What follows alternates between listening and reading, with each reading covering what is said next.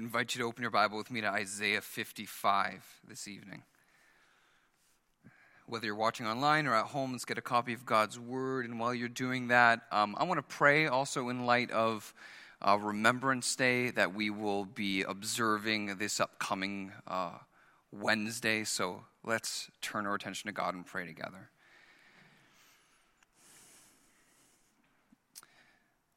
Lord in heaven, we know in the Scriptures that we Christians are called to share in suffering for the gospel as a good soldier for Jesus Christ. Lord, thank you that we can stop and take a moment and remember all of those who have stepped to the front lines as soldiers for their nations, for our nation of Canada, for our protection, for our liberty. We thank you, Lord God, for the nation that we live in, and we pray that you would have dominion in it from sea to sea. Lord, we're glad that we can put our attention to your word now, Lord. Help us to share in suffering as good soldiers for Jesus Christ. Thank you for the pains of suffering. For we know the Scripture says that we will be glorified with Christ provided we suffer with him. And affliction and suffering is painful. It's not pleasant. But we thank you that we can come nearer and nearer to the cross with every pain of our body and ache in our heart. So, Lord God, as we remember our sufferings and think on our afflictions today, would you draw us nearer to the cross to know you and love you more? In Jesus' name, amen. I'd like to start by reading the whole passage tonight, Isaiah 55, verse 1 to 13. Follow along with me. This is God's word. Come, everyone who thirsts, come to the waters. And he who has no money, come, buy and eat. Come buy wine and milk without money and without price. Why do you spend your money for that which is not bread, and your labor for that which does not satisfy? Listen diligently to me, and eat what is good, and delight yourself in rich food. Incline your ear and come to me. Hear that your soul may live, and I will make with you an everlasting covenant, my steadfast, sure love for David. Behold, I made him a witness to the peoples, a leader and a commander for the peoples. Behold, you shall call a nation that you did not know. A nation that did not know you shall run to you, because of the Lord your God and of the Holy One of Israel, for he has glorified you. Seek the Lord while he may be found. Call upon him while he is near. Let the wicked forsake his way and the unrighteous man his thoughts, and let him return to the Lord, that he may have compassion on him, and to our God, for he will abundantly pardon. For my thoughts are not your thoughts, neither are my ways your ways my ways, declares the Lord. For as the heavens are higher than the earth, so are my ways than your ways, and my thoughts than your thoughts. For as the rain and snow come down from heaven and do not return there, but water the earth, making it bring forth and sprout, giving seed to the sower and bread to the eater, so shall my word be that goes out from my mouth. It shall not return to me empty, but shall accomplish that which I purpose, and shall succeed in the thing for which I sent it. For you shall go out in joy and be led forth in peace. The mountains and the hills before you shall break forth into singing, and all the trees of the field shall clap their hands. Instead of the thorn shall come up the cypress, instead of the briar shall come up the myrtle. And it shall make a name for the Lord, an everlasting shine that shall not be cut off. The visions and prophecies of Isaiah are messages from God that were for the people of Judah. Now, the messages of Isaiah, it's a compilation of bad news, that's chapter 1 to 39, and marvelous good news, that's chapter 40 to 66. But the bad news came at a time when the people of Judah thought that everything was just okay. And it was pretty shocking. See, their prosperity was going up. Their religious practices were squeaky clean. But actually, they were getting rich off of oppressing marginalized people, and God was not happy with that. And sure, their religious practices were squeaky clean when they were at the temple, but leave the temple when no eyes are looking, and they're just like going to every foreign god and idol and cheating with these false pagan religions. And God was not happy with that. So Isaiah came with some bad news. His chosen people, beloved and precious, they're getting kicked out of the promised land. Not only kicked out of the promised land, but taken captive by another even more wicked nation in exile as prisoners of war. So that's the first 39 chapters of Isaiah. But then the next chapters, from 40 to 66, they come with good news. They were being punished. They were being judged and taken into captivity, but they were still God's chosen people. His promises weren't void. He still loved them. He would provide a way for them to be forgiven. And we see that most clearly in Isaiah 53, where the ideal Israelite would come and all of the sin and all of the iniquity and all of the transgression, this ideal Israelite, who himself knew no sin, would suffer all that sin. So they would be forgiven. That's chapter 53. And as a result of that, the reason for their hope, God made these wicked people promises of hope. That's chapter 54. He gave them hope in the assurance of his everlasting, immovable love, his tender compassion, a secure future, a rebuilt nation, more glorious and more marvelous than they could have ever imagined. But at that moment, their nation was tattered. Their nation was in ruins. And God knew how they felt about this. In Isaiah 54, verse 11, God calls these people of Judah, O afflicted ones, storm-tossed and not comforted. That right there might be one of the best verses to describe what life is like in 2020. Maybe might be one of the best passages to describe what we've been experiencing at our church. Afflicted, storm-tossed, no comfort. But Isaiah 55 shows that even in our deepest afflictions, God offers hope. So whether that be the deepest afflictions that you see in the world around us, whether that you feel in the tension with the people who are around your kitchen table, and what you see in your loved ones who got sick beyond your expectation, what you're feeling in strained relationships with other brothers and sisters in Christ, in our deepest afflictions, God offers hope. Isaiah 53 in this context is the reason for hope. 54 is the promises of hope. And 55 is the invitation for hope. So in Isaiah 55, verse 1 to 13, we see God offer his people two invitations for us to find hope. Two invitations. Come empty and seek humbly. Come to God empty. Seek him humbly. The first invitation is in verse 1 to 5. Well, what's the hope if you come to him empty? Come to God empty and you will be revitalized.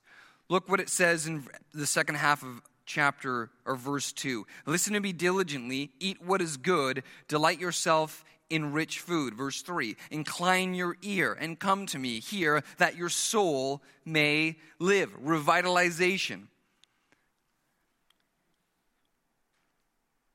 Come to him empty because a feast is waiting for your starved soul. See, Isaiah 55, verse 1-3 is an invitation to come to a feast at God's table. Jesus actually picks up in this language in the Gospels, and he's borrowing language from Isaiah 55 and Isaiah 25. See, the soul was created by God with an appetite. You're craving for things that the material world can't satisfy, and you might not even know it. But to most of us, it's pretty clear that most of us in our world are pretty soul-starved. Even though we have access to like anything we could want at almost a moment's notice, like the writer of Ecclesiastes, at the end of the day, it all feels vain, doesn't it? The soul has an appetite. We crave to be known, but we often feel starved by shame. We crave to be loved, but we're starved by insecurity. We crave to belong, but we're starved with loneliness. We crave to have peace, but we're starved by fear. We crave to have security, but we're starved with instability. So, if God is the creator of the soul, and he knows that we're a soul-starved people, what does God offer at his feast that satisfies the starved soul? Especially in our time when the pain is so real that that's all that we can focus on is our hunger pains. What does God offer the starved soul? He offers us a feast in his word. Come, everyone who thirsts, come to the waters. He who has no money, come, buy, eat. Come, buy wine and milk without money and without price. Why do you spend your money for that which is not bread, and your labor for that which does not satisfy? Listen to me diligently. Listen to me. It's his word. Delight yourself in rich food. Incline your ear. Hear. It's his word. The word of God, listened to diligently, heard regularly, is a feast of hope for a starving soul. Jesus believed this. Matthew chapter 4, verse 4, he said, "It is written, man shall not live by bread alone, but by what? By every word that proceeds from the mouth of God." Jeremiah 15:16, "Your words were found, and I ate them, and they became to me the joy and delight of my heart. For I am called by your name, O Lord, God of hosts." God offers hope for the starved soul. And in our affliction, we can sometimes only focus on the hunger. God offers hope. Come empty to him. Acknowledge your pain and bring it before him, and you will be revitalized. Your soul will live. Remember the people who Isaiah is talking to here, all right? They were guilty of a lot of pretty nasty stuff. Ravaging their neighbors for personal gain, faking religious piety while cheating on God with pagan gods. But because these were God's chosen people, even though they were wretchedly guilty, and even though they were blind to it, God still loved them. Even though they did not deserve a seat at his table to enjoy his feast, a table was open. God offers hope. These were the type of people who deserved to get canceled in our culture. These were the type of the people who are the snobby 1%, who should be doing crimes that deserve decades in prison, but get a slap on the wrist and a fine that they can pay easily. But God still loves these people. And listen to the feast of hope that God offered to them in his word just in the previous chapter in Isaiah 54. Look at Isaiah 54, verse 10. Look at it with me there. These wretched people, God still looks at them and they're guilty, and they finally see it. But he says, the mountains may depart, and the hills may be removed, but my steadfast love shall not depart from you, and my covenant of peace shall not be removed, says the Lord who has compassion on you. These people deserve to be punished. They deserve to go to the gallows. But this is what God says to them in verse 17. No weapon fashioned against you shall succeed. You shall refute every tongue that rises against you in judgment. This is the heritage of the servants of the Lord, and their vindication from me, declares the Lord. Vindication? They didn't need vindication. They deserved condemnation. But because of the suffering servant, because of the ideal Israelite who suffered in their place, they could go free. The feast of your soul is the gospel of Jesus Christ. All your shame, all your guilt, everything that empties you, that makes the material world just not satisfy.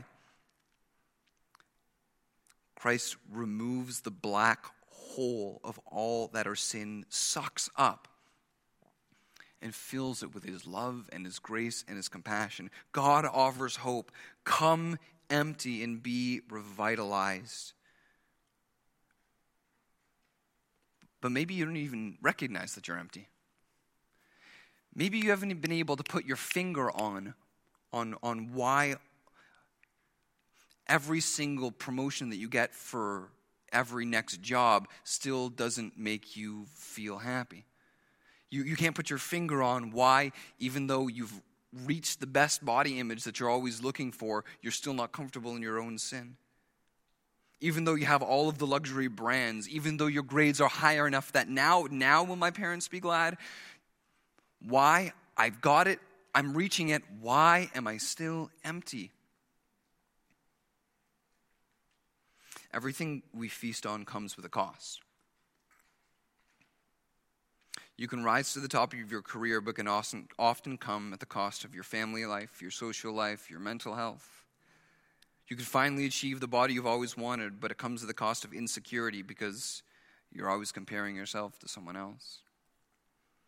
You can get your kids to be as obedient as you want them to be to make you feel good about yourself without realizing the insecurity that is actually building up in them without grace. Everything we feast on always comes with a cost. And if the created things in the world are put in a place where they are treated above the God who created this world, then we're feasting on what this passage would call not bread. Right? What are you feasting on that's not bread? Why do you spend your money? Why do you go to the cost to continually feed your soul for something that just doesn't satisfy? I do this. We all do this. Here's the good news. Some of you maybe aren't going to God, aren't coming empty to him and are trying to fill yourself up because you don't trust that what he has is really enough. You don't trust that his feast will actually satisfy. And there's a measure of control that you don't want to give up this thing that you're striving for. The good news is the soul revitalizing feast of God has been generously paid for in the gospel and offered to you freely. He who has no money, come buy and eat. Come buy wine and milk without money, without price. The cost to fill your soul has been paid for by Christ. There's no hidden fees. There's no extra tax. Come empty and your soul will be revitalized. God offers hope. You don't need to spend your soul. You don't need to feed yourself with what doesn't satisfy. But notice, a feast isn't just something for yourself, is it? Unless you're have leaned really hard into quarantine and your feast is every night skip the dishes and Netflix binging yourself. That's not the type of feast we're looking at here, right? And a real feast is a feast with a big table and a lot of seats. A real feast is a meal that we share. So when God says that he offers hope, And when we come empty, we can be revitalized. This isn't just a me thing. This is an us thing. And see what comes when they all get at the table. When they all get at the table here, God decides that he's like, you know what? We got to fix this broken relationship that we have as the family of God, as the nation of God. And he wants to fix it by renewing the covenant that he made with a special chosen King David. Look at the text again. When they come to the table, it says, I will make with you an everlasting covenant, my sure, steadfast love for David. I made him a witness, leader, commander. What's happening here? The invitation to come and feast is also an invitation to renew their covenant with God. God had a special relationship with King David, the son of Jesse. And David's responsibility as the king was to be leader, commander, witness. As a witness, he was an example for them to follow. As a leader and a commander, he was the governor who executed righteous rules for them to respect. The king, example to follow, governor with rules to respect. And the point is, David was the example of the best king, but he dropped the ball. But then every king that came after that, they dropped the ball. And that king kind of represented the whole nation. So as the king went, so the nation went, and every king dropped the ball. But God's saying, I'm sending the true king. The guy who's not going to drop the ball. Who's going to lead this nation back and lead this people back to be the people that I created you to be. It was revitalizing because the people needed a community inside, because at the time, the people had a community inside that was marked by religious hypocrisy, that was marked by injustice of the marginalized. That's not what God wants for his people. In Isaiah chapter 1, verse 16 and 17, God tells them that this is not what he wants for those people. He says, wash yourselves, make yourselves clean. Remove the evil from before my eyes. Cease to do evil. Learn to do good. Seek justice. Correct oppression. Bring justice to the fatherless. Plead the widow's case. That's what he wanted for the nation. So in Isaiah chapter 9 then, he promised, hey, the king's coming and he's going to be the one that gets it done. You're going to follow him. You're going to respect his rules. Isaiah 9 verse 7. This is one of those like Christmas passages that we often read. Isaiah 9 verse 7, of the increase of government and of peace there will be no end. On the throne of David, see the connection here to chapter 55 with David? On the throne of David and over his kingdom, to establish it and to uphold it with justice and with righteousness from this time forth and forevermore. The zeal of the Lord of hosts will do this. That's what God wants for his community.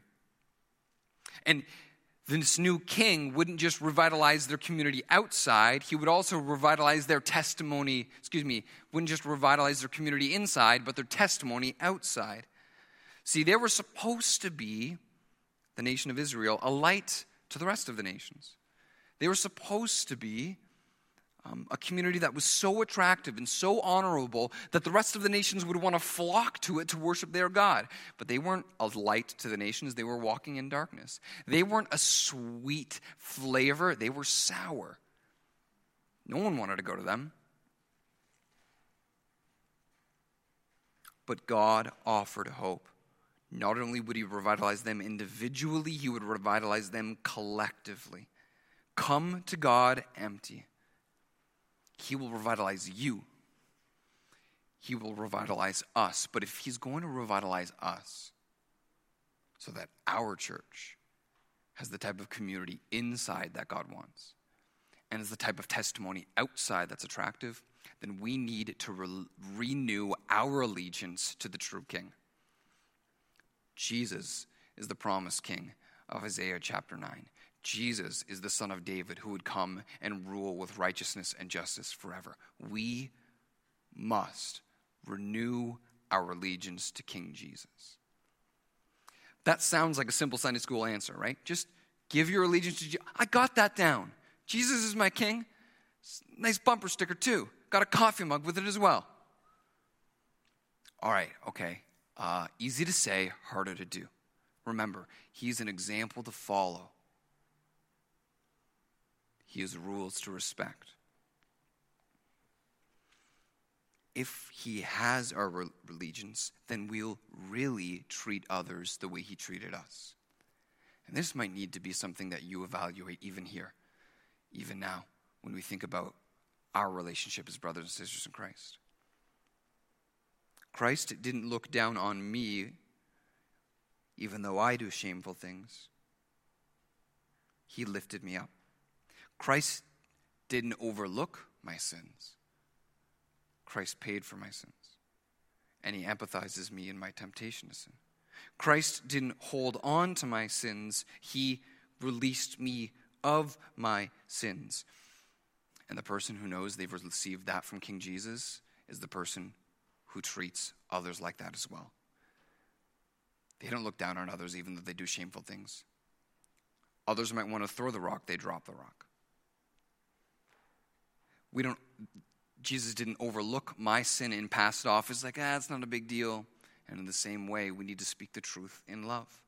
But we need to empathize with each other as Christ empathized with us. We can't hold on to the things that people do against us. Christ didn't do that to me. He released me of my sins. That's what revitalization will look like and feel like and taste like. That will satisfy a starved soul. God offers hope for the storm-tossed, soul-starved Christian, but we need to come to him empty. And we need to renew our allegiance to him. Come to him empty, and you will be revitalized.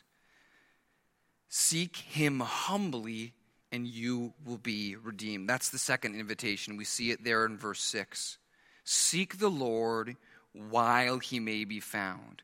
Call upon him while he may be near. Seek him humbly, and you will be redeemed. See, these people Isaiah was prophesying to, they were about to be taken as prisoners of war off from the promised land into a foreign nation. They were going to be going as captives. But even before they left as captives, they still remained as captives because they were captives to their own wicked and unrighteous ways and thoughts. But the hope of God that we find when we seek him humbly is that we will be redeemed. Seek him humbly, and you will be redeemed. Verse 7, let the wicked forsake his way, and the unrighteous man his thoughts. Let him return to the Lord, that he may have compassion on him, and to our God, for he will abundantly pardon. These terms seek, call, forsake. This is describing the biblical process of change that we call repentance, right? Notice the urgency of this. Look at verse 6. Get your eyes down there in the text with me. Seek the Lord while he may be found. Call upon him while he is near. Do you hear the urgency of this? Lingering is lethal. Ignorance is not bliss. In this urgency of the call to repentance, they should feel the weight of it, but still, in the weight of it, in the urgency of it, God offers hope. You will receive compassion. Come humbly. Admit what you've done wrong. You're not going to find a cold shoulder. You're not going to find someone looking down your nose. You should have known better. Compassion is a tender, gentle love that God gives to those who are broken and lowly. Seek and call to God humbly, and you will be abundantly pardoned. Remember Romans chapter 5, verse 20? Where sin increases, what does grace do? Grace abounds all the more. Remember Psalm 103? For as high as the heavens are above the earth, so great is his steadfast love to those who fear him. As far as the east is from the west, so far has he removed his transgressions from us. Abundantly pardon. Pile up your sins. God's grace is higher. Dig down your shame. God's grace goes deeper. no cold shoulders, no fear. Even in our unrighteous ways and thoughts, God offers hope. But Isaiah seems to anticipate that they might choose to linger and they might choose ignorance. So what he does then is he contrasts their thoughts and ways to God's thoughts and ways. Their thoughts and ways are wicked and unrighteous. But verse 8 and 9, we see God's thoughts. You might know this verse. For my thoughts are not your thoughts, neither are your ways my ways, declares the Lord. For as the heavens are higher than the earth, so are my ways higher than your ways, and my thoughts higher than your thoughts.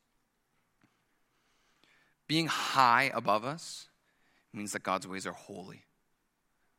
They're set apart, they're different, and they're better for our good. And when we're storm-tossed and soul-starved, it's hard to see that. In the midst of our deepest afflictions, one of the questions we often ask is, where is God? It's hard for a storm-tossed, soul-starved person to see what God is doing, because we're just stuck in this episode now and we don't see the end of the story. I just started watching a new show that was online and streaming platform. A lot of shows that are put out online, they like dump the whole season like right away, and then you don't sleep until 4 a.m. that night because you watch the whole thing in one take. But the show I'm watching now, it's one episode a week. I watched the last one last night and just like, I want to know what's next. When am I going to find out what's next? But I'm just stuck here. And when we're storm-tossed and in our deepest afflictions, the soul can get really twisted because you're just stuck here. And you don't see the whole story of what God's doing. But if we look back, not back in our story, but back to other people's stories, we'll see how God's faithful throughout the whole story. See, these people might be asking, how is it good that our God who loves us is sending us away into exile? You might be asking, how is it good that I've been unemployed for months? How is it good that God would allow our church to go through a crisis? Well, don't just look back in your story, look back to others' stories. God's ways were good to Abraham. He wandered his whole life in a desert. God's good ways were good to Joseph. Remember Joseph's story? They lied to their dad and said that they killed him, but they didn't kill them. Next best offer, they sold him into slavery. And he went from a pit to slavery to prison because his master's wife accused him of something he didn't do. He didn't see the end of the story. But we know where God take him. Out of the prison and into the palace for the good of his whole family, even his brothers who did wrong to him. God was good to Abraham. God was good to Joseph. God was good to David. David was anointed as the chosen king, but the wicked king was still sitting on the throne. And the chosen king, who God loved and was the man after his own heart, God allowed the wicked king to chase and kill him and try to kill him and threaten his life. And he spent months and months in a cave, worried that he would die. Where's the good in that? But we know the end of the story. And God redeemed the man, and all he needed to do was sit and wait for God to work. Look to the cross. We have gold chains of cross around our neck, but the cross is an instrument to butcher humans. Imagine his disciples, their teacher, betrayed, arrested, tortured, murdered, watching it happen. How is this good? When you're stuck in the episode, the soul does some weird stuff. When you see the whole story, you can seek him humbly. You can recognize his ways are higher than my ways. His thoughts are higher than my thoughts. And I've seen him do good in the past. Hey, he wants to do good to you now. He wants to do good to us now. God offers hope. Seek him humbly, and you will be redeemed from the captivity of your thoughts. But I would caution you, watch out for stubbornness. It's an urgent call. Seek the Lord while he may be near. And you know, the Lord often passes over stiff-necked, stubborn people. Take God's urgent call seriously. Because if you set into your stubbornness, it could break you. Proverbs 29 verse 1 says, "He who is often reproved, yet stiffens his neck, will suddenly be broken beyond healing." Don't stay in your ways. Look up to God's. God offers hope. Seek him humbly. Seek his word humbly. And guess what? God's word, God's ways will do what God promised they will do. So what does God's word do? What does God's word do to redeem the captive soul? Well, God's word is not only a feast for the starving, empty soul, it's also spring rain for the dry and weary soul. Verse 10, "For as the rain and snow do not come down from heaven and do not return there, but water the earth, making it bring forth and sprout, giving seed to the sower and bread to the eater, so shall my word be that goes out from my mouth. It shall not return to me empty, but shall accomplish that which I purpose, and shall succeed in the thing for which I sent it." It's really nice weather today, wasn't it? I was wearing shorts, went out for a run. I'm enjoying it, but I'm really skeptical because I'm pretty sure there's going to be frost real soon, right? It's November. Don't get comfortable with this. Start putting your winter tires on, right? And soon, February is going to be coming, and there's going to be 1.5 inches of ice on your windshield, and you're out in the pitch black when it's 8 a.m., scraping it off. It's I don't want to be in this right now. But the pileup of snow and the pileup of snow in the dead of February, it's eventually going to melt. And the melt of 4 feet of snow is going to do a lot of good to water the ground around it.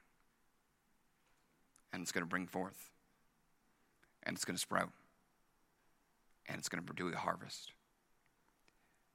But you're not looking forward to that when you're scraping the ice off your windshield. God's word will do what God promised it will do for your soul. Take him at his word. Feed on it regularly. Let it shower down.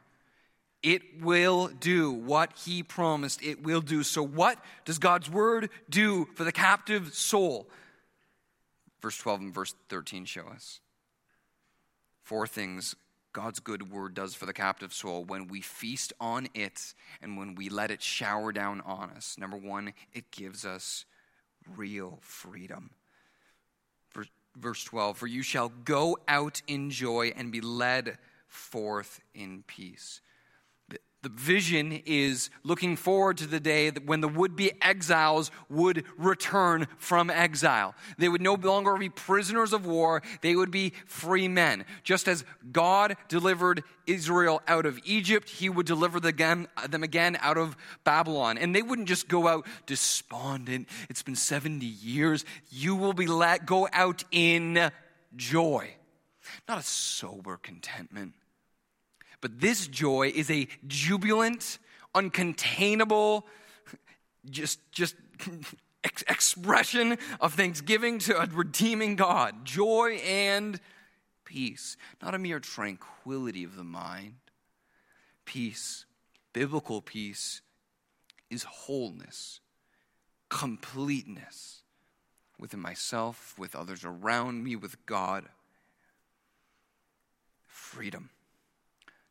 Not burdened down with anxiety, not captive in my fears. Freedom with joy and peace. Freedom and God's word produces worship. Look at the second half of verse 12. "The mountains and the hills before you shall break forth into singing, and all the trees of the field shall clap their hands." We look forward to the day when God will fully redeem all of the earth.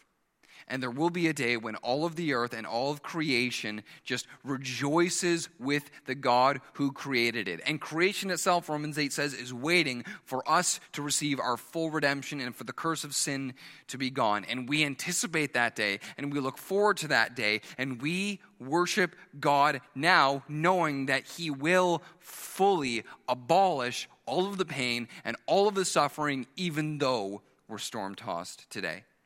Even though we're storm-tossed today, God offers hope, and his word will, not might, not could, let it shower down.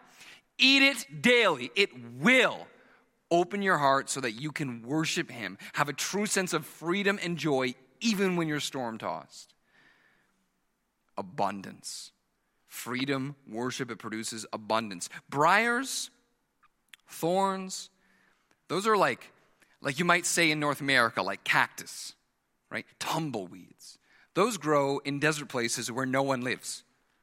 But instead, what happens when God's word rains down is cypresses come up, myrtles. Those are fruitful, lavish, where there's lots of water. That's what God wants to do in your life.